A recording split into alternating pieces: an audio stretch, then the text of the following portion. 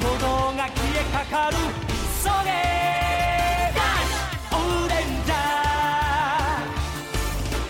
ー熱い血流れる鋼のマシン Welcome to the Super Sentai Brothers. This is episode 23 for Your Eyes O-Ranger, the internet's best and only podcast dedicated to Cherokee Sentai O-Ranger. Every week we watch an episode of the show and we share our thoughts with you, the listeners. My name is Matt J. With me as always is my co-host and brother Dave. Dave, how you doing today, bud? Not bad, man. Doing pretty well. Finally, it's sunny in Cleveland, which is great. So Yes, still sort of it's still cold. It's still cold. Well, it's gonna be but warm this week. finally, I think this is finally. This is supposed to be the last cold thing, and now we're finally. It's springtime now. Finally. Yes. I know, listeners, if you are listening to this from a different part of the world or a different time in the future, the amount of times that Dave said finally might have seemed like overkill. But from here and now in this vantage point, let me tell you, if anything, he was being restrained. Yeah, I was going to say, if you thought I said finally too many times, either you're not connected with the weather or you have not seen the return of The Rock to Monday Night Live Raw, which if you have never seen it is maybe the greatest theatrical piece of live television I've ever laid my eyes on. Well, Dave, as we are finally heading into what is left of the spring and then into the summer, we're getting into swimsuit season.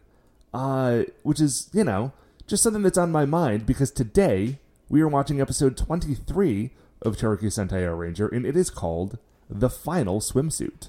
Man, I can't tell you how much I have been looking forward to this episode. Why would it be called The Final Swimsuit? That's just such a weird name for an episode that I have been just burning with curiosity to figure out where they would possibly go with this episode. Well, Dave, as always, we have two options on this, which is that it is being extremely literal or it has nothing to do with the episode at all. Yeah, I don't know which I would like. I think I would prefer that it be literal on this one. I just want to know how they're going to work that into the plot of a Super Sentai episode. Well, we will discover that soon, but before that, Dave, as always, shining in the heavens, there are 5 stars. What is our first star of the week? So our first star of the week is it was Avengers Weekend this past weekend. And happy Avengers Weekend to you, Dave. Happy Avengers Weekend to you. And so we'll do our best not to spoil it for anyone. Although I will say, this was a really weird experience for me to watch this movie. This is why I wanted to talk about it, because I didn't want to actually talk about the events of the movie at all. So if you haven't had a chance to see it yet, do not worry about that. I'm more interested in talking about the existence of this movie and what it was like to go, see it. It was very strange. Man, I feel like I was gonna say something about spoilers, and I feel like even saying something about the spoilers might be a spoiler. I don't even want to tread on that territory, but remind me to say it next week. Because by then you'll have had 2 weeks, and I feel like if you that might be on you if you haven't seen it. If you haven't seen it by then. Yeah. Anyways. So, the fact that this movie exists and the scope of it. Oh, by the way, heads up, I did see a news report. It is the biggest opening of any movie ever. I mean, sure. Which, yeah, of course. Because here's the jam.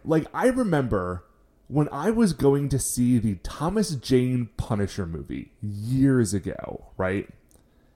Yeah. I forget when that came out, but I remember it was when I was in college. I was going to say, it's a while ago at this point. I went to go see that movie, and I really thought, man, because this was around the same time. I think this was sort of in between Spider-Man 2 and Spider-Man 3. And at the time, I don't think I really had a good grasp as to, because you know how now all of us know, weird details about, what rights different studios own? That was not the case 12 years ago. They were just, the superhero movies. Right, nobody was paying attention to that. I mean, that's not true. Some very, very wealthy people were paying a ton of attention to it, just not you and I. Right. So I remember thinking, man, why would they have, they're doing this Punisher movie it would be so great if like Spider-Man was not like in it, but like in the background of it. Right, he's driving through New York City, and you just see a shot of Spider, just in the background. There he swings, and it's like one little thing, and then he would be done. And it was this like pipe dream I had, like, man, and then maybe what if they made these other movies and these other movies, and then eventually they finally brought them all together for Secret Wars, and then like that's how we finally got Venom in the Spider-Man movies. Because of course you got to remember at the time the Spider-Man movies were like the movies. Yeah, they were. Well, there was the X-Men. The X-Men movies were there too. Yes, that's true. So that is when I was thinking back in the day, like, man, like finally gonna get Venom after like, you know, this weird thing that's never ever gonna happen when they can do the Secret Wars. And now what's crazy is they finally did all of that stuff, except they made it with the Infinity Wars. There is a Venom movie coming out, but it is in no way related. Yeah, that is very strange. I was reading this wild article, and it's not a wild article, but it was talking about the existence of the Avengers, and it wasn't a complaint. Like, let me make that clear. But it was saying how bizarre it is that this movie exists, and it's not. I mean, okay, is it an Avengers sequel? Yeah, sort of, but not really. And they were talking about how strange it is that here's this movie, and it's not really a sequel to one particular other movie. It is the culmination of 10 years or something and 18 movies worth of filmmaking. And if you have not seen those other movies, with the possible exception of Ant-Man, this Infinity War doesn't make any sense. Yeah, like, honestly, it's barely a movie. Like, it really, I was thinking about it on the way home. This is a clip show. This is like the final clip show. This is like the final clip show episode of these 10 years. Right, and again, I mean, it's not a retrospective. I don't want to talk about, it's barely a movie. The stuff that happens. But yeah, like, there's not a lot that like you can infer from just this movie, or maybe there is. I genuinely don't know. I do know that there was some sort of New York Times opinion article saying like, wow, they just like put these characters in this movie and didn't introduce any of them at all. It's like, well, dude, yeah, they did. They've spent the last decade introducing these characters. Like, if you are the person reviewing this movie, you probably should have noticed that at some point over the last decade. Yeah, and they were just talking about how, like, it's just this bizarre, giant thing that nobody's ever done before. Like, just the scope of this, if you consider all of this as, in a way, one project that was all leading to the final culmination, which is really... because the next Ant-Man movie and the next Captain Marvel movie are going to be feeding into Avengers Infinity War 2. Mm-hmm. You're talking about a 21 movie cycle that is, or a 20 movie cycle that is all leading into this one final movie. Just the absolute insanity of the scope of a project of that, it almost boggles the mind. And listen, am I worried about giant mega corporations taking over the earth and like running our governments? Absolutely. Yes, obviously. I've seen a bunch of futuristic movies. Clearly, I'm concerned about that. However, Matt, on the other hand, if this is what it takes to get me to Avengers Infinity War 2, am I more okay with it? I mean, yeah, obviously. Like bread and circuses, dude. Absolutely. I'm a human. I love bread, and I love those circuses. That's what I want. Anyway, yeah, so like we can't really talk about it much more without actually talking about the movie, which we're not going to do. But it was a really good time, and I'm glad that we got a chance to see it. Yeah. I'm glad that we got a chance to see it the other day, and I'm also glad that like we just got to like have that thing happen in our lifetime. It's very weird, and I'm into it. Dave, Yep. What is our second star of the week? So our second star of the week, Matt, is yesterday, Beth and I, we went out to one of our favorite restaurants, which is called Six Flavors, and you've been there. It's yes. an Indian buffet it's in Cleveland, and it's about half an hour away from our house, so it's kind of a hike, but it's worth it. And, you know, I realize this. we spend a lot of time talking about things to do in and around Cleveland. Have we ever, do we literally have any listeners that are not our immediate friends that live in Cleveland? Do we know that? Yes, I believe there are a few. Okay, right on. Well, this is for you. We should do like a visitor's special, like a little tour guide to Cleveland episode at some point. Anyways, it could be our clip show, Matt, just talking about all the great stuff that's in Cleveland. So anyway, so we're going on to this restaurant. It's out in like Middlebury Heights or something. Yeah, Parma somewhere in there. And we're walking in, and because it's got just big pictures on the front windows of all sorts of different food, right? All sorts of delicious Indian food, and it's like, come here and you can eat this food, right? And so I'm walking in, and there's a big picture of a dessert called gulab jamun. And have you ever had these, Matt? Do you know what I'm talking about? No, I have no idea what you're talking about. So a gulab jamun is, imagine a donut hole, okay? With me so far? Okay, I'm there. You know what a donut hole is, right? You're familiar with... Yes. Yes, okay, cool. So imagine a donut hole, but instead, once you're done frying the donut hole, instead of letting it cool off and then eating it later, you take that donut hole and you just plunk it into a bath of warm sugar syrup. Okay. And then it just kind of sits in there, and it acts like a sponge for this sugar syrup. And then you just eat it warm, and that's gulab jamun. They're incredible. Yeah. So I'm walking in, and the reason that we go to this place is it's a buffet. And so we're walking in, and I see the picture of the gulab jamun, and I turn to Beth, and I say, dude, I love gulab jamun. Thank goodness they never put out gulab jamun on this buffet. I literally, I couldn't handle that. I can't be trusted around buffet levels of gulab jamun. Sure. You can already tell where this story is going. We go in to sit down.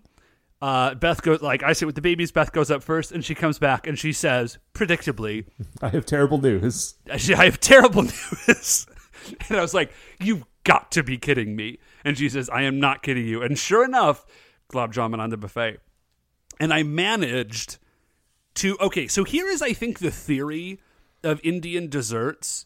Like if there was like a concept behind them, is that they make them so incredibly sweet that you just kind of don't want more than a little bit. You know? I think that's their right. I think that's their theory. I'm an American, chuckleheads. I was weaned on Coca-Cola. That means nothing to me. Like, I can consume incredible amounts of sweets. You don't even know. And I don't eat a lot of sugar anymore. So anyways, right. You I did have manage really to hold adapted myself. the incredible sweets. I was born to it. I was born to it. I didn't know healthy food till I was already a man. That's not true. Our mother fed us very healthy food. Thanks, Mom. So anyways, I did manage to restrain myself and only eat like 6 of these gulab jamun. And you're thinking to yourself, like, oh, 6 donut holes. That's not so bad. Remember, they're soaked in sugar syrup. And I only add a little bit of like 2 other desserts. This place is so good, Matt. Anyways, I felt really good about myself that I only ate that many. Beth was like, oh, I couldn't eat anymore. I was like, I definitely could. I will go to town on the rest of that pan of gulab jamun and put myself into a diabetic coma today. But I didn't do that. I felt very good about myself. Congratulations. So anyways, babe. what? Yeah, thanks. I managed.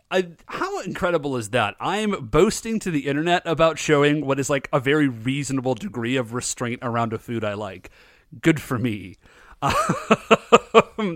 Matt, what is our third star of the week? Third star of the week. This is a short one. But last night, a listener of ours, Alex, the same guy who had sent us the letter with those magnets a few weeks ago, he actually happened to be in town, and so he hit me up on Twitter, and we went out and we grabbed a couple of beers, and it was a very nice time.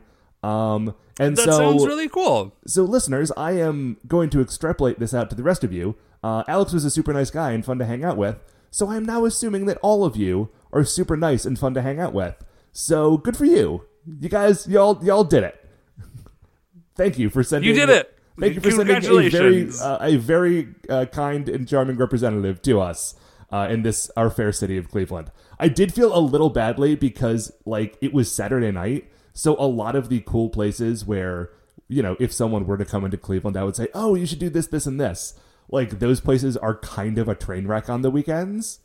Oh yeah, well, And- I think that's probably the case in most cities. So we had to sort of be honest. play it by ear, but it was very fun. Like I said, I don't really have a whole lot on that star, but I wanted to. Well, put I it will out there. say I don't want to jump into his business, but why was he in? You just happen people don't happen to be in Cleveland super frequently. That's not. It was a business trip thing. Oh, right on. Okay. That's it for that. Dave, what is our fourth star of the week? So our fourth star of the week, man, is Beth and I have started watching a new show because we're old. That's not. I mean, young people start to watch new shows. That's the show that we're watching. It's a British show, and it is called Gardener's World. Okay. And it has been on for like 37 years. It's been on forever. And there like used to be one host for it, and then like a couple of years ago they switched over to another host, which was apparently quite the tizzy in the British gardening world. Ooh. Yeah. And so, I mean, like, isn't that the most British thing ever to have celebrity? Like, the idea of a celebrity gardener is kind of incredible to me. But anyways, we're watching this show, and it's like a yearly show, right? Like, they just do it, but they only do it in the spring, like early spring and into fall, and then it's off air in the winter, because, like, you're not gardening in the winter. And it's a weekly show, and they're just sort of like telling you stuff about gardens, and you're like walking through the presenter.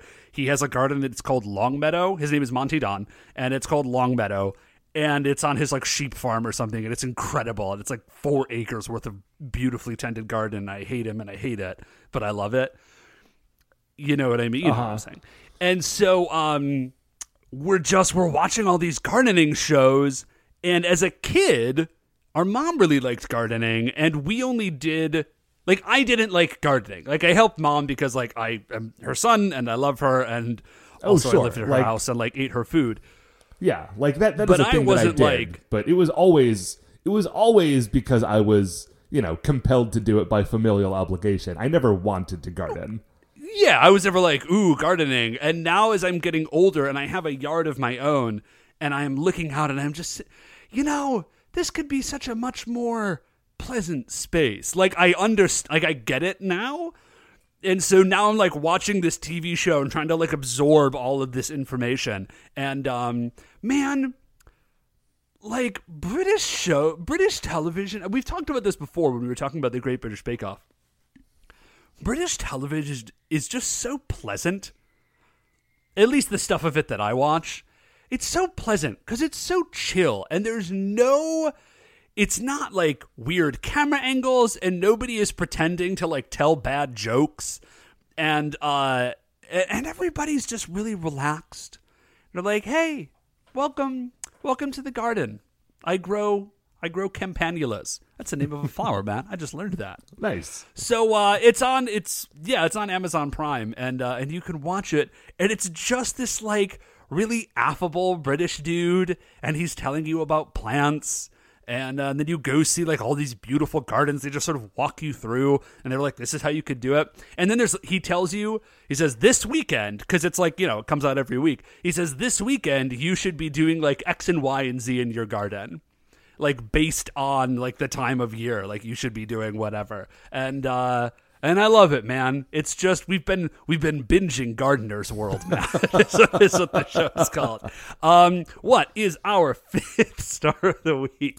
Dave, fifth star of the week is one of the free games on the Xbox Live Gold service this month is Assassin's Creed Syndicate.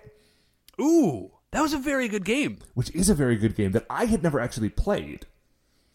And so I downloaded this game, and I've been playing it, and Dave, I like it a lot. Here's a thing that occurred to me, though. I think that up until the point of Assassin's Creed, like from Assassin's Creed 1 to Assassin's Creed Syndicate, I think I have now like played at least part of all of those games. Mm-hmm. I have never owned one of them.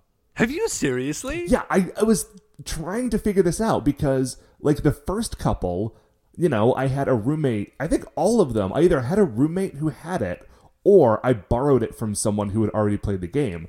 I think the only game that I have missed in doing it like this is that one weird one where you're like a rogue Templar and you're up in like trying to find the Northwest Passage or something. Oh, yeah, I never played that one. And was there one in the French Revolution? Yeah, there definitely was. Assassin's Creed Unity. It was great. Okay, I never played the French Revolution one, but other than that, I have somehow managed to play like every game in this giant series and never spent a like single penny on it. And I do not know how I have somehow lucked into it, but I'm very excited to be playing this game now. Yeah, it's really good, and I won't tell a lot of jokes about it because I think we told jokes about it when I was playing it. Oh, I'm sure we did.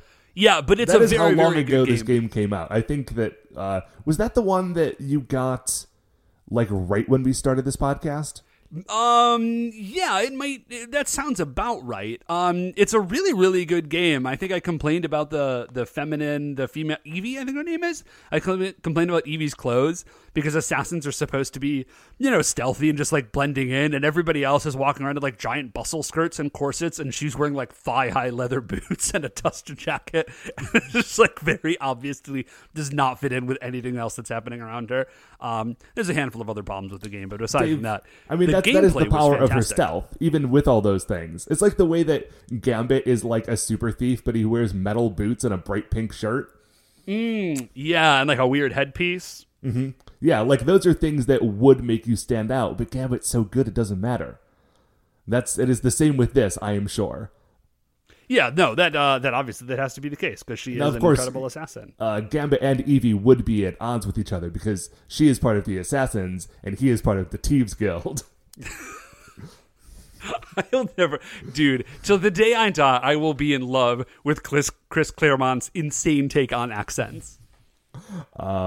Anyway, so that is just a thing that I've been doing today. But another thing that we can do today, Dave, is watch episode 23 of Chouriki Sentai O-Ranger. Boy, that's it's a mouthful. Normally I get it right, and I'm just gonna take the L on that one. It's fine. We're gonna watch the episode. We'll be right back.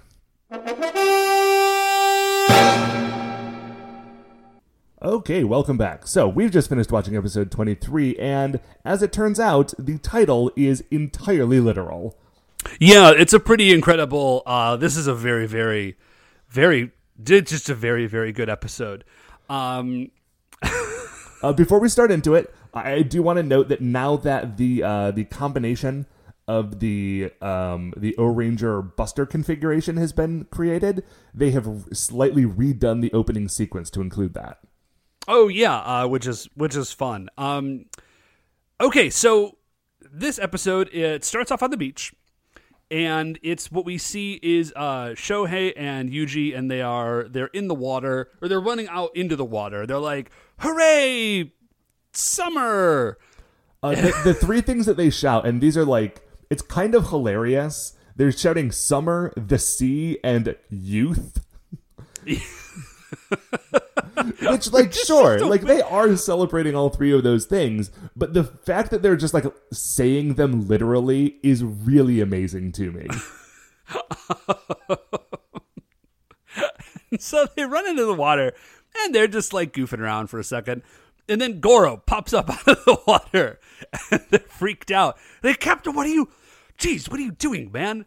He says, "Listen, just because it's a day off doesn't mean that you're allowed to relax your military readiness.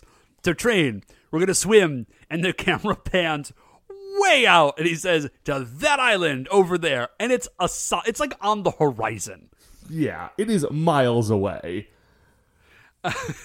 So, and Shohei's like, "Listen, like, Captain, I appreciate what you're trying to do here, but, like, it's a day off. Like, we're at the beach. Like, come on, man. And you know what the beach is for?" And he pulls out binoculars from, like, I don't know, some, like, otherworldly, like, interdimensional space pocket, because he certainly had nowhere to carry them and wasn't holding them a second ago. Okay, so Matt, allow me to interrupt if I may for a moment.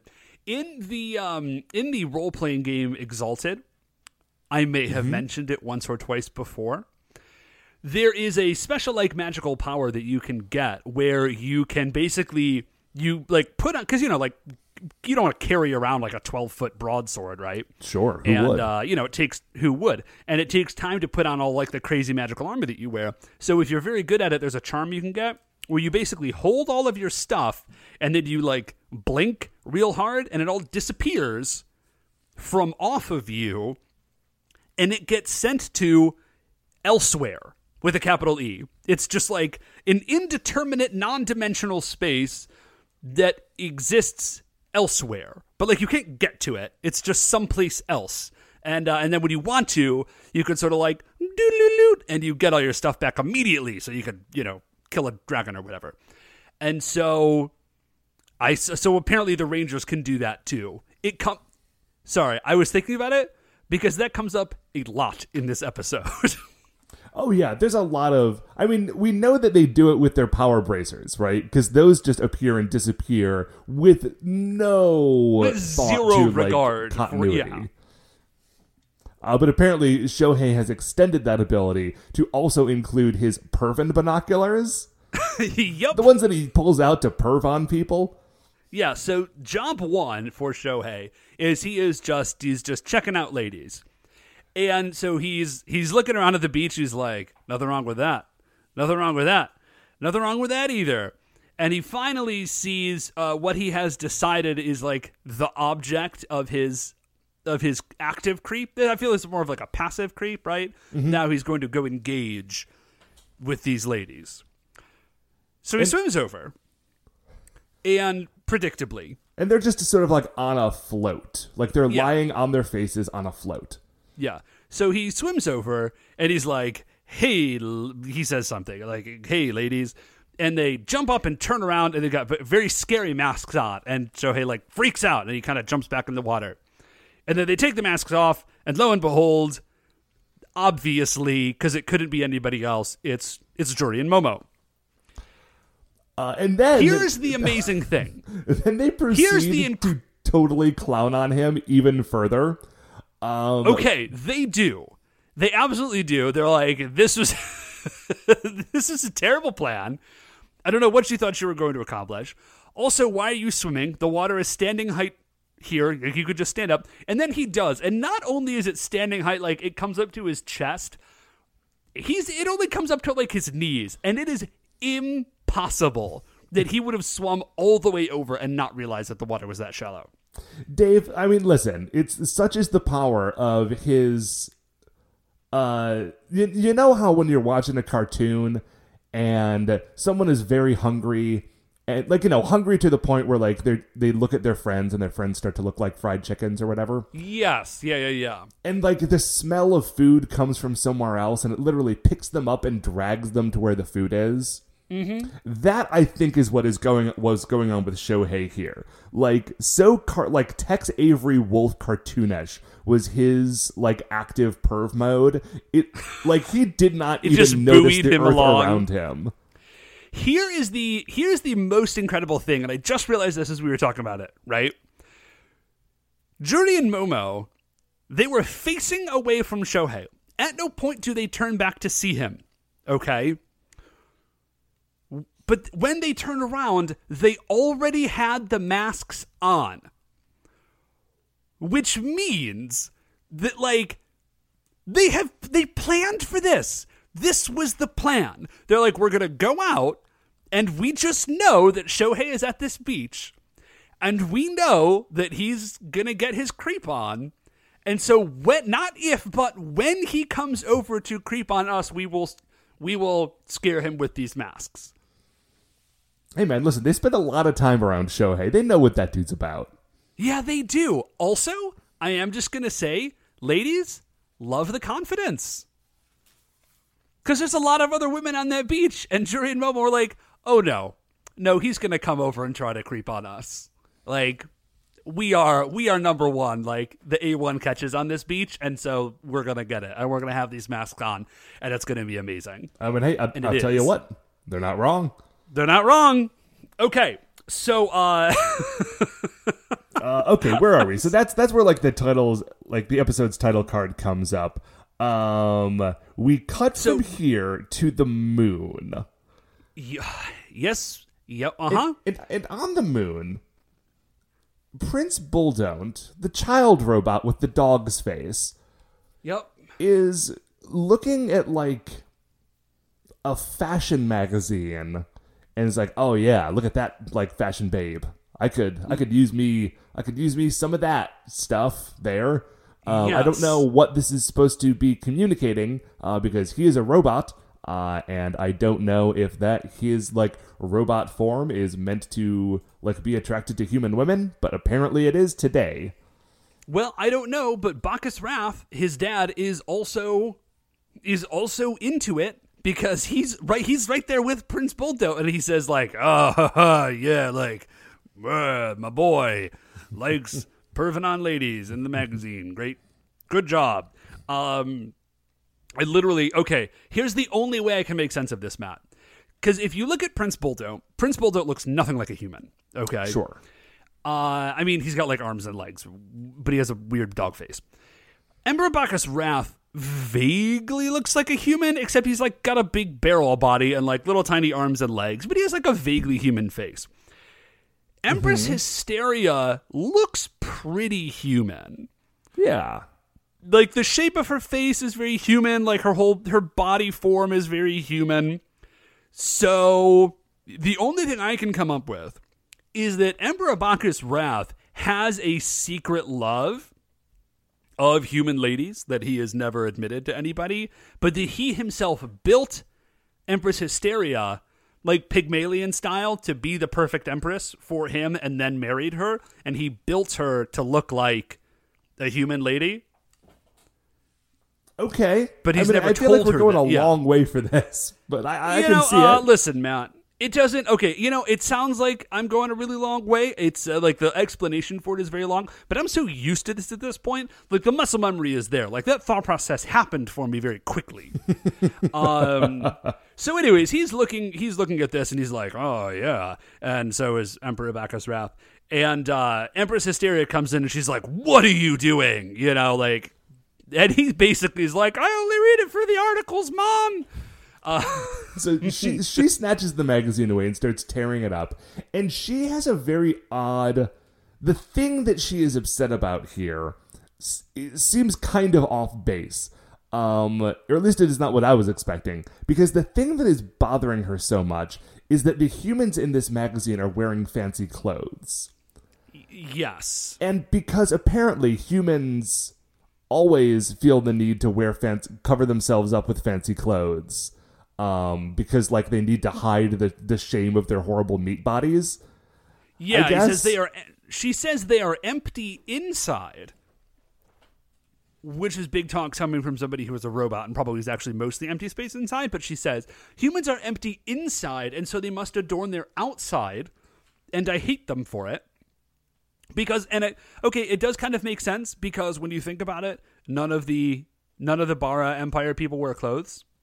Yeah, I guess that's just like it looks like they are, but that is their robot body. Exactly. So they're just chilling naked all the time. So she says, I will use that against them. Like, I will use their clothes against them, and that is how I will destroy the O-Rangers, and then by extension all of humanity, I assume. All right. So, cut back down to the beach, and it has been a long day at the beach. And the O-Rangers are like, man, we're beat, we're tired. Let's grab a shower to shower all this like ocean and sand off of ourselves, and then get changed and head out and grab some food somewhere. Like, cool. Yeah, this will be great. They split up. They go into their like separate shower rooms, and we meet our monster for the week, Bara Clothes. Yeah, and he's got a very weird look. I mean, I'm having trouble even kind of parsing how to explain it.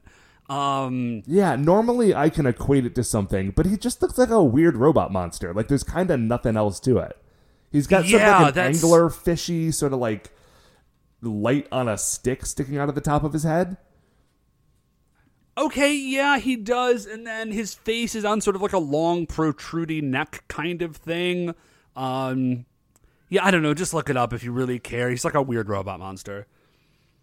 Yeah, like any points that this dude gets at the end of the episode is not really going to be based on his look. So while the dudes are showering, he sort of sneaks up to the door of their changing room, says metallic wave, and like zaps all of the clothes that are like hanging on a hook waiting to be put on after the guys are done with their showers. Yes. Oh, okay, Matt, real quickly, sorry, let me interrupt you for a moment. I am looking at the concept art for Bara Clothes. And when you see the concept art, this all of a sudden makes a lot more sense. He's supposed to be like like a caterpillar. He's like a crazy caterpillar monster. And so, like, because they weave silk, right? Like, he's supposed to be like a silkworm monster is the idea. Oh, okay. Yeah, like, it's weird to say, but if you look at the concept art, like, it's going to make a lot more sense. So anyways, that's his jam. Which, when you think about it, is very clever. So he does this thing called Metallic Wave, and he shoots an energy beam at the guy's clothes, okay? Yeah, but they don't change. No. They're just clothes. Like, the guys get out of their showers, and they're putting on their clothes, and as they do, like, they sort of, like, stop and have a weird look on their face, but then the camera cuts away to Bar Clothes trying to do the same thing over in the women's changing room. But as he sort of, like, sneaks up to the women, they are like, hey, there is, like, a big evil monster trying to, like, creep on us in the changing room. Let's go kick him in the face. Yeah, it's really, really great because Momo, like, you can see just like the shoulders up, and she like starts to take like the shoulder strap of her bathing suit off, and she immediately stops and like turns around and looks. She's looking in the total opposite direction. So she just has like a sixth sense about like being perved on. And they don't catch that it's a monster until they run outside. But I really dig it because he's totally able to get the guys. Because I will just tell you, it totally makes sense to me that guys would not have developed, and like the world is a horrifying place. Sorry, ladies, but that guys would not have necessarily have developed a sixth sense about being creeped on, and the ladies are just immediately like, someone is looking weird at me. Like, what's going on? I don't even have to see it. I know what's happening. Yeah. So they like jump out of the changing room and like are ready to go like kung fu fight this evil monster. So they run out and they're about to start fighting Bar of Clothes, and they're like, dude, first of all, we are going to fight you because you're a Baranoi monster, but also way to be a real creep about like checking us out in the changing room. And Bar of Clothes is like, yeah, don't flatter yourselves. Like, I wasn't interested. I like a woman with real curves. And he mimes on himself like gigantic breasts. Like gigantic cartoon breasts. Yeah, like even that he is a very large monster, they would be ridiculously huge. Which is just both A, funny, and B, like pretty cold, Bar of Clothes. So then they start fighting. And which is also a weird thing to say because the actresses, I don't know the names, but Momo and Juri, they're very attractive ladies. Yeah. It's like the primary requirement, as we've talked about, like the primary requirements for being on these shows are attractive and sick flips. Like that's basically what you need. Yeah, and they got both of those in spades. Yeah, they're both very pretty ladies, and they're both very good at flips. So I'm not sure what Bar of Clothes is. Well, I mean, he's into cartoonishly huge breasts, I guess. Yeah. And also, he's a bad guy. Even if you were an evil robot from space, you should not body shame people. Yeah. So anyway, so they start fighting, and they fight for a second. It's going fine, and then the guys show up. Yeah, like Momo gets knocked into the water, and the guys go over to sort of help her up, and she says, "Oh, good, you're all here. Let's transform and beat the crap out of this monster." But then suddenly, the guys all get evil looks on their faces. Yeah. And, like, their clothing transforms from, like, their regular beach clothing into, like, sort of like a metal armor uniform thing. Yeah, they've got, like, sort of metallic lines painted on their face. And Bar of Clothes says, oh, yeah, like, gotcha. I hit their clothes with metallic waves, which allows me to control their clothes and therefore all of their movements, and so I control them. And the guys seem to be really, like, it seems as though they have just, like, turned evil now, which I think is sort of a bummer, because I think it would have been way cooler if he was just controlling their clothes, and they did not have, like, they spent the whole time being like, oh my gosh, I'm so sorry, like, while they were trying to punch Momo.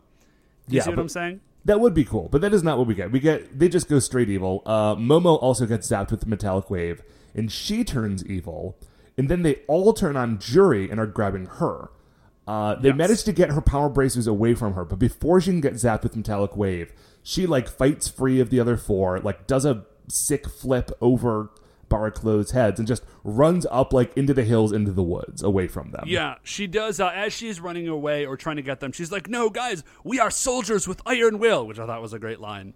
And and so she escapes into the hills, and then we get, I think, maybe the best scene that I've seen in this entire show. Are you talking about how Because Jury goes full Rambo? Yes, I am. So we started the boots up, and we get like a slow pan up Jury. And she has so she ran into the woods wearing a lime green swimsuit, like a lime green one-piece swimsuit. She has since acquired socks, combat boots, a headband, a combat knife, several grenades, a string of ammunition, and what appears to be a .50 caliber Browning automatic rifle. Yeah, it was either that or it's an M60. I'm not sure, but it's a big belt-fed machine gun. It's a very, very large gun. And she just has it. I have a theory about this, and it makes it even better, which is that Jury is so hardcore that she just has, like, Rambo stashes all over the country. And, like, if anything ever goes bad, she just, like, knows where to go to pick up her gear. Yep. No, I love that. She's also got we don't see it here. She does also have a grappling hook with her. Oh, yeah. Well, that's another thing I was going to mention, because we're going to see that later. And she just had it. That bothers me a tiny bit more, unless she also has a grappling hook stash someplace else. I'd believe it. Well, okay, I'm just, like, because even if she did have a stash, she doesn't have a grappling hook now. And not that it's, like, an immodest bathing suit, but there's definitely not place to hide a grappling hook and, like, a big hank of rope on it, okay? So, she then also has like a little internal monologue while she's posing with all of this gear, and she's sort of thinking back to Barclay, and she thinks about the antenna that's on his forehead, and she says, ooh, that must be it. Like, that's his flashing red button. If I can destroy that, then we should be good, at least as far as the other Rangers go, and then we can sort of move on from there. Yeah, so as she's, like, finishing with her preparations, Shohei jumps out of the woods, and he has, like, a big, like, rope weapon himself. So he sort of, like, gets it around her and is, like, pulling her in with this rope. Yeah, and as he's doing that, a bunch of Bara soldiers arrive, and she's sort of, like, fighting with Shohei. She's like, no, don't do this. You've got to stop. Like, come back to yourself. And she pulls the knife out, and she's like, Shohei, I'm so sorry. And then the Bara soldiers are gearing up to do some sort of attack on her. And she cuts the rope that Shohei has used to restrain her and kind of dives out of the way just in time so that Shohei gets blasted. And it's like an energy net that they shoot out that then coalesces into a physical net, which is a very cool attack. It is a cool attack. We haven't seen them do that in a while. Yeah. And so she... So she escapes. Shohei is sort of wrapped up, and then she just sort of like runs off in a direction into the woods. Wait, Dave, I'm sorry. Before she runs away, she does pick up that machine gun and empty it into the crowd of Bara soldiers. I forgot about that because dude, this has got to be a callback because I'm pretty sure there's a scene where it's just like a bunch of empty shells landing at her feet, which I'm pretty certain is a scene in Rambo. Yeah, I have not seen Rambo in a very long time, and I think the only time I've ever seen it was like the TV version on TBS or something. But yeah, this whole thing is very much like you feel like they're doing a thing with it. Yeah, did you know? I did not know this because I've actually never seen the first Rambo. I've only ever seen like Rambo Returns, Rambo Harder, right? Mm-hmm. Apparently, the first Rambo movie is actually like a pretty sympathetic look at like the horrors of war and like the PTSD that John Rambo experiences on returning home after like engaging in this incredible conflict with other living, breathing human beings. Yeah, that is I think the thing that people forget about those Sylvester Stallone movies is that those series would eventually become like way over the top and ridiculous. sometimes in glorious ways, like in the case of Rocky 4. But like the first Rocky movie and the first Rambo movie are like real movies. Yeah. Which I kind of might want to go back and watch Rambo because I've never seen it. So anyways. Okay, so enough about Stallone. I mean, there's never really enough about him, but for now. I was going to say. So Juri, before she runs off, just like hits Shohei in the face with the butt of her rifle and knocks him out. But apparently is out of ammo, so she just drops the rifle and runs into the woods, where she's then attacked by Yuji. Yuji has like a staff thing. And they're fighting for a while. There's sort of a bit down by a river. And then she hops up into a tree. And that bit by the river is really cool. It is. It's another one of those like fun camera things where the action is really happening sort of like in the background, and the foreground is just like watching this river going by. Mm-hmm. So Juri gets up into a tree, has this grappling hook, manages to like throw it down, wrap it around Yuji's legs, and then she hops out of the tree and has set herself up on sort of like a pulley thing. So as she's falling, she's dragging Yuji up and like kicks him right in the stomach as he goes past. He falls down and lands on his head and falls unconscious. Dude, it's Juri is 100% my favorite O-Ranger. Like, Good. I like Goro a lot, but Juri is the business.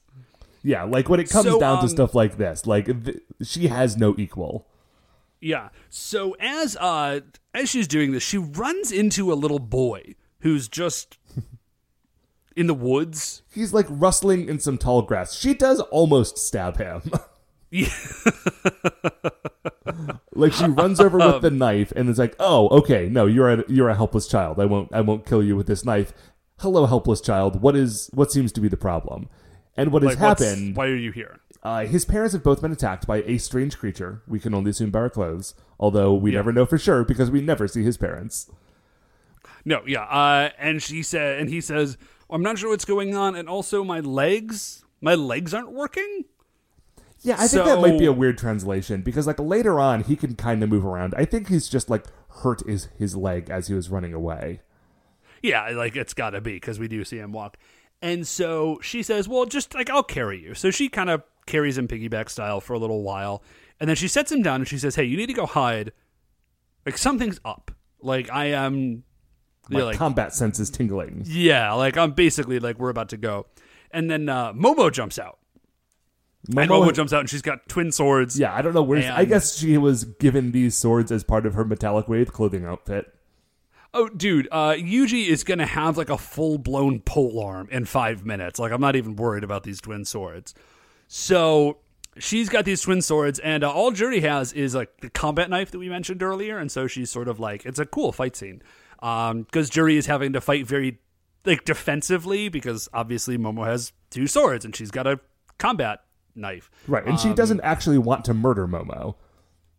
Right. Yeah, no, I just, I really only mention it. We could probably stop talking about it at some point, just because how impressed I am at the fight sequences in this show. Like, they're just really well thought out and well choreographed. They're super cool. Well, you know who else loves watching this fight sequence, Dave? Is Emperor Bacchus Wrath.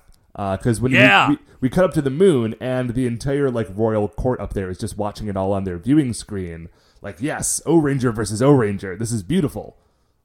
Like, first they're going to kill each other, and then they're going to kill the world, which I don't know how they're going to do once they've killed each other. But we'll figure it out one step at a time. We will get there when we come to it. Yeah.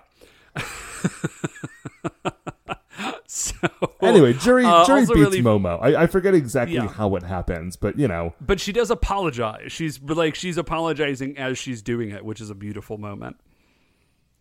They have to keep on the run, and so what happens? I think Juri and the kids stop off by a river to like get some water or wash their faces or something. And Bara Close is sort of sneaking behind them. And he's like, "Oh, this is a perfect opportunity to zap Yellow, but the kid is in the way, so I can't actually like hit her with my beam." Yeah, which seems, I mean, I don't know, dude, just zap the kid and then tell him to move out of the way, but whatever. Well, in any case, this stalemate has ended. when Goro jumps out of the river. He has just been like underwater lurking this whole time. Oh, yeah. I also want to say she has been at this riverside for a minute. So either Goro is, well, I don't know. We saw earlier in the episode, he also managed to surprise Yuji and Shohei. So maybe Goro could just hold his breath for a super long time. Dude, Goro was just about to, like, on his day off, swim a couple of miles away to an abandoned island, like, just to maintain his military readiness. I'm sure that dude can swim very well.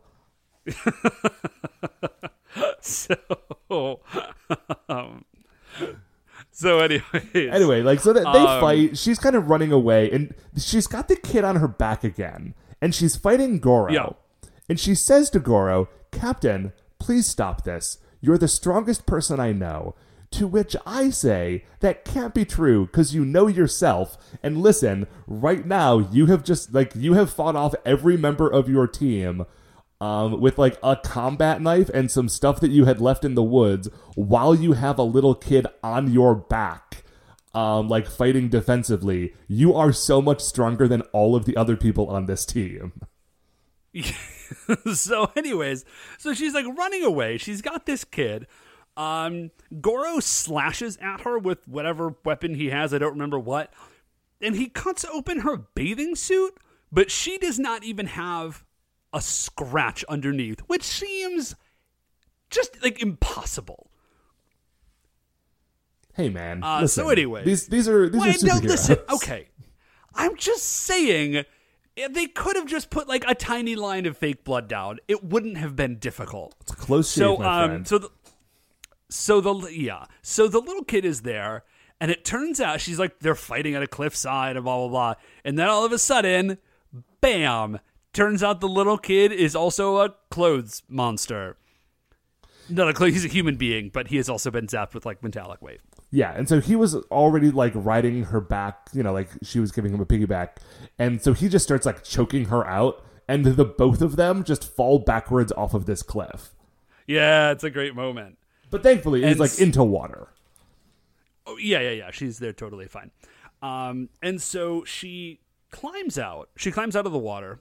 And we see that she's got the kid, and he's like knocked out, but she has saved him, which is cool. Mm-hmm. And she's monologuing internally, and she says, "This is unforgivable. You've corrupted this little boy, but like I will avenge him."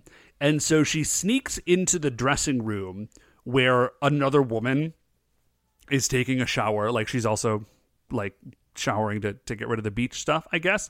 And she says, "I'm super sorry." To herself, she says this. She says, "I'm very sorry, but like for justice, I must borrow these clothes." And so she borrows this woman's clothes. So she runs back out, and at this point, the rest of the other O-Rangers have like regained consciousness, and they are now all together with Bara clothes trying to fight Juri.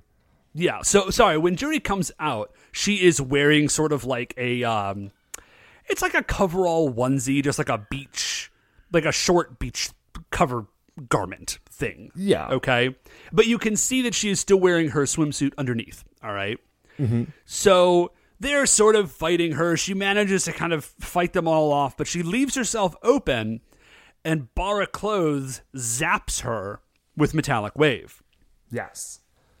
But as he does this, she's like, "Oh crap, no!" And she sort of like throws off this outer garment, and she's just in her swimsuit again. Yeah, but then so like she's still open, right? Like she hasn't managed to get behind cover. So yeah. Bara Clothes just zaps her again and says, "Well, now you're stuck because you can't take your swimsuit off because that's the last thing that you have on. That is your final swimsuit. You would be naked." So first of all, the final swimsuit. Second of all, you would be naked. I also do love the assumption that in order to defeat this monster, Juri would be unwilling to be naked in order to fight this monster to save the world.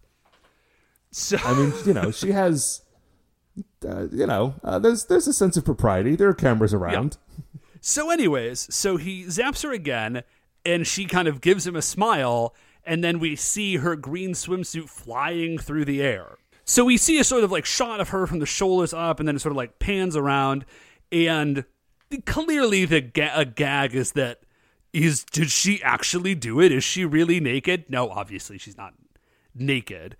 but she is wearing a bikini. She has stolen a bikini as well as this other garment. And I think just the idea that Bara Close is so surprised that she would think to have on a second swimsuit underneath, a final swimsuit. Like, that throws him off enough that and plus, like, I think just the shock of seeing a pretty woman in a bikini has, like, stunned him for a moment. Yeah, it's great because he does say, like, you've got a really nice body, which, hey, Bara Close, I do believe that you were mocking her for exactly the opposite of that, like, literally 15 minutes ago. So, figure yourself out. Hey, man, he was... I think that now that he is confronted with the truth, he knows what he did wrong. Yeah. Hey, wasn't there another episode where Juri was the only one who did not get? No. She pretended to be mind controlled. That's what it was. Yes. So, anyways, I just love that she has defeated him with the power of layered clothing. That's just kind of an incredible. It's sensible and tactical, Dave. Yeah. So anyways, once she dives at him and she's still got her combat knife and she like cuts the antenna, and then once that happens, the other Rangers are free to, they're back to normal. Right. They're like weird armor clothes become regular clothes again. Yeah. So they henshin. And they're like, "Oh, Juri, thank goodness!" And they give her back her power bracelet, and then they all henshin. She unleashes a special attack, which we've never seen before, called Light Speed / Illusion, which is a great name. And it's sort of like a Chun-Li super kick, like she just kicks a whole bunch of times, and then it all hits you at once, I think. Mm-hmm. And then she does. She follows up with a super attack with her Choriki batons. Yes. And then they do. What was it? Dynamite? Like super dynamite attack? Choriki dynamite attack? It's okay. So as we have seen, like everyone kind of has an ability where they Sonic the Hedgehog-esque turn into like a giant ball of energy and throw themselves at the monster. Choriki dynamite attack is they all do it at the same time. Yeah, it's pretty fun. So they do that. And then there's an explosion and then they come out of it and they all do a very, very good pose. It's super dramatic. So then they, Bara Close goes down. He goes giant. Like Gojo shows up. He goes giant. They summon the Choriki mobiles. They create O-Robo and they fight. There is a really fun moment in this fight where now that I realize that he's supposed to be like a silkworm, this makes a lot more sense. Because he basically just shoots Bara Close he shoots O-Robo with a bunch of silly string. Yeah, I do just have that in my notes as the silly string shock.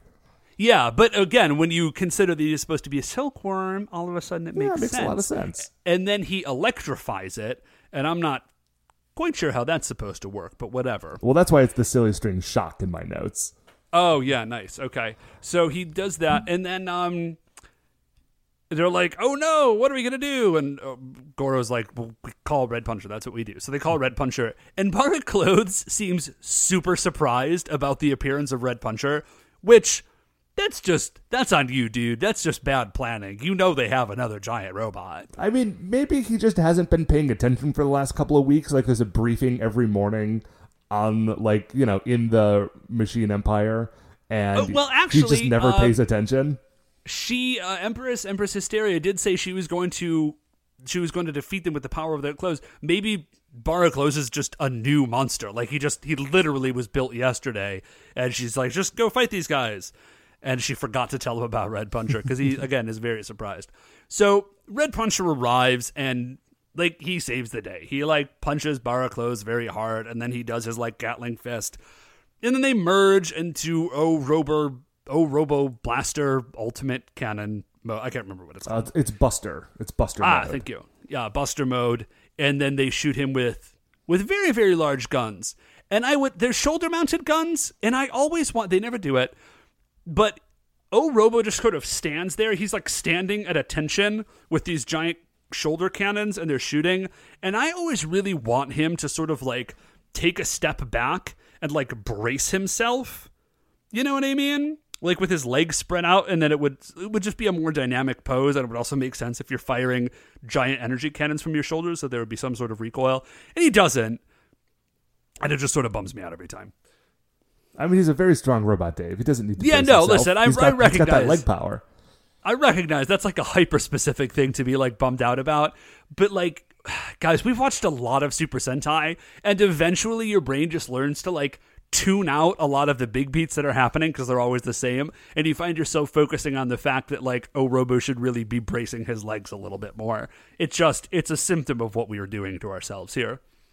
Oh yeah, I mean, whenever the Buster mode shows up, and I do like the Buster mode, I spend all of the time that it's on the screen thinking its big attack is just okay. So Red Puncher does an attack where he turns his arms into Gatling cannons and shoots the dude. But then Yes, he does. Later, he combines with Ranger Robo, and his arms become cannons and shoot the dude. Like, it's the exact same attack coming from the exact same part of the same robot, but somehow, now that he's, like, riding Robo, it is a much more devastating attack, and I don't know why that is. Oh, you know, I assumed it's because, like, he's using the same cannons, but now he is also plugged into Robo's power source. Maybe. Like, he's just using Robo as, like, a battery. Yeah, basically. I mean, like, Robo doesn't appear to be, like, a real dynamic part of that equation. He's just a gun stand at that point. So... Yeah. Anyway, so that, if it's not obvious, that takes care of Barracloze, who explodes and dies. As he is exploding and dying, he does say, "I love you, oh Yellow." Yeah. He's really turned Which around puts a on this. Yeah, that puts a real interesting dynamic on this whole episode. Well, also, So- though, it does mean that they don't have to feel bad about killing him, because now that he's expressed the capacity for love, if he were to ever have gone back to the moon, Bacchus Wrath would have killed him himself. Yeah, I just would have destroyed him anyways. So we go from there, and Juri, we see a quick shot of the clothes that she borrowed back where she took them from. And there's a little note, which I assume just says, like, thanks for everything, helped save the world. But the woman from whom she borrowed those is deeply dedicated to that shower because she's still in there. Yeah. And in between, there has been a building-sized robot fight complete with, like, artillery cannons. And this one was like, well, I mean, I don't know. Maybe she tried to run away, looked outside, saw that her clothes were gone, and just decided to stay in the shower and hope for the best. I mean, you know, maybe it's one of those things. She had the conditioner in her hair. She knew she had to wait at least, like, 10 minutes for it to set properly, and she just wasn't going anywhere. So... So we go outside, and Juri has gotten a new bathing suit. Hooray. And she says, hey, you know, guys, you guys were pretty big jerks, and you definitely tried to kill me. And they're like, they're like, Juri, we're so sorry. Like, we're so sorry. You know, they're like falling over themselves. And she says, I'm just kidding. I know you guys couldn't control yourselves. Let's have a day at the beach. And then they run back into the beach and are shouting about youth in the summer. Now, here is one thing that I did not remember to mention at the beginning of this episode. Is that Well, I don't think we knew about this at the beginning of the episode because Goro's in the water the whole time. Oh, no, sorry. There is something that I was going to mention earlier that I forgot to, but I mentioned it again now okay. because we see it again. So they So must the thing have... that I'm talking about, the thing I was talking about is that Goro is wearing like a real intense Speedo. Back to you, Matt. Oh, yeah. No, yeah, he absolutely is. No, the thing I was going to mention is that they must have scheduled the filming of this episode before they checked the weather that day, because they're meant to be enjoying like a nice summer day at the beach, and it is the gloomiest day possible. Yeah. Like, the sky is they obviously- gray, the water is gray, there's like stuff floating in it. Like, this is not a fun, cool, shiny day at the beach. I live Yeah, next to well- Lake Erie, and there are way better days for me to go to the beach than what they're doing here. And then that's the end of that episode. But Matt, of course, it's not the end of our episode. No, because first we need to determine how Barracloze fares in the Creature Royale. So I like Barracloze. He's another sort of like mind controlling monster. Mm-hmm. And so I'm kind of looking at, what was it? Barra Sharpshooter, Barra Scorpion, something like that. Yeah, the one who had like the poison darts and the robot monocle. Yeah. Yeah, what I really appreciated about this guy is that he is... I feel like a lot of the episodes we've had recently, the monsters haven't actually been characters. They've just sort of been like, just monsters. And in this one, he's like an actual dude with like a person, like, a terrible personality, but a personality and like a plan. Right. So that is Bara Darts. And Bara Darts actually comes in at spot number 40, right around Saragami the Ninja Monkey and Bimbogami, the guy who turns everything into rags. Yeah, I don't like this guy that much. No, I'm with you. I was just sort of, he's another mind control-y guy. So I'm looking down as I continue. Man, I feel a little bad, and this sounds silly, that a lot of these monsters are going into the bottom half, but I'm looking at the top half of the monsters, and it's like, at the bottom of the top half, if that makes any sense, is Lieutenant Shiryu, the Pachinko Master, who I really like, Shironiri, the petty ragman, and then we're into like Aunt Bazooka and the Shootin' Doji Brothers. Yeah, I mean, the thing is that like we like most of these monsters, like. So if it ends up near the bottom of the list, like that doesn't mean we don't like it. It just means there's a lot of better ones. Now, where I'm looking is another monster that like made people act against their nature by changing their clothes, and that is the snake armor. Oh, yeah. Well, and then actually below that is the purse monk, who also would like dunk on people's heads and put that weird mask on them. Yeah, but I don't think he was also then able to control them. Was he not? I thought he did. Anyways, so I think the snake armor is actually a pretty good spot to start. I would say, well, it's tough because I think snake armor had a kind of an overall cooler look. But this was a very, very good episode. Admittedly, mostly for Jury. I mean, Snake Armor episode was also super good. Remember, there were like the two people who had come from the other dimension who could turn anything into a weapon? Oh, yeah, man. That was super cool. But this is a great Jury episode. Like, that was a great episode for people who were like characters that were kind of only in this episode. This one is a very good episode, like a showcase episode for Jury, which is something we haven't gotten in a little while, and something I could always use more of. Yeah, absolutely. So I would say just above Snake Armor is Karakasa, who is another umbrella monster, and then into Nurikabe, which is the wall monster from Conquer Ranger. And I actually think I kind of dig... I think I dig Bara Close more than either of them. Okay, well, just above that are two other O-Ranger monsters, Bara Vanish and Bara Kandama. I would say I think I like him better than Bara Vanish, but not as much as Bara Kandama. Okay, I think that's a pretty good spot. All right, man. Well, that's where he goes in at our new spot number 75. Right on. And then that is going to do it for another episode of For Your Eyes O-Ranger. Before we finish up the show, I'd like to remind you all you can email us at supersentaibrothers@gmail.com. If you want to get any updates on future episodes or check out the things that we're talking about on Twitter, we are at Super Sentai Bros. If you like the show, please remember that shining in the iTunes reviews section, there are 5 stars. Rate, review, subscribe on Apple Podcasts or wherever it is that you find the show, as that is what's going to help new people find it. The Super Sentai Brothers are a production of Retrograde Orbit Radio. To find any of the other great Retrograde Orbit Radio shows, you can do so at retrogradeorbitradio.com. Once again, we are the Super Sentai Brothers. I'm Matt. I'm Dave. And we'll see you next week for the greatest show on Earth.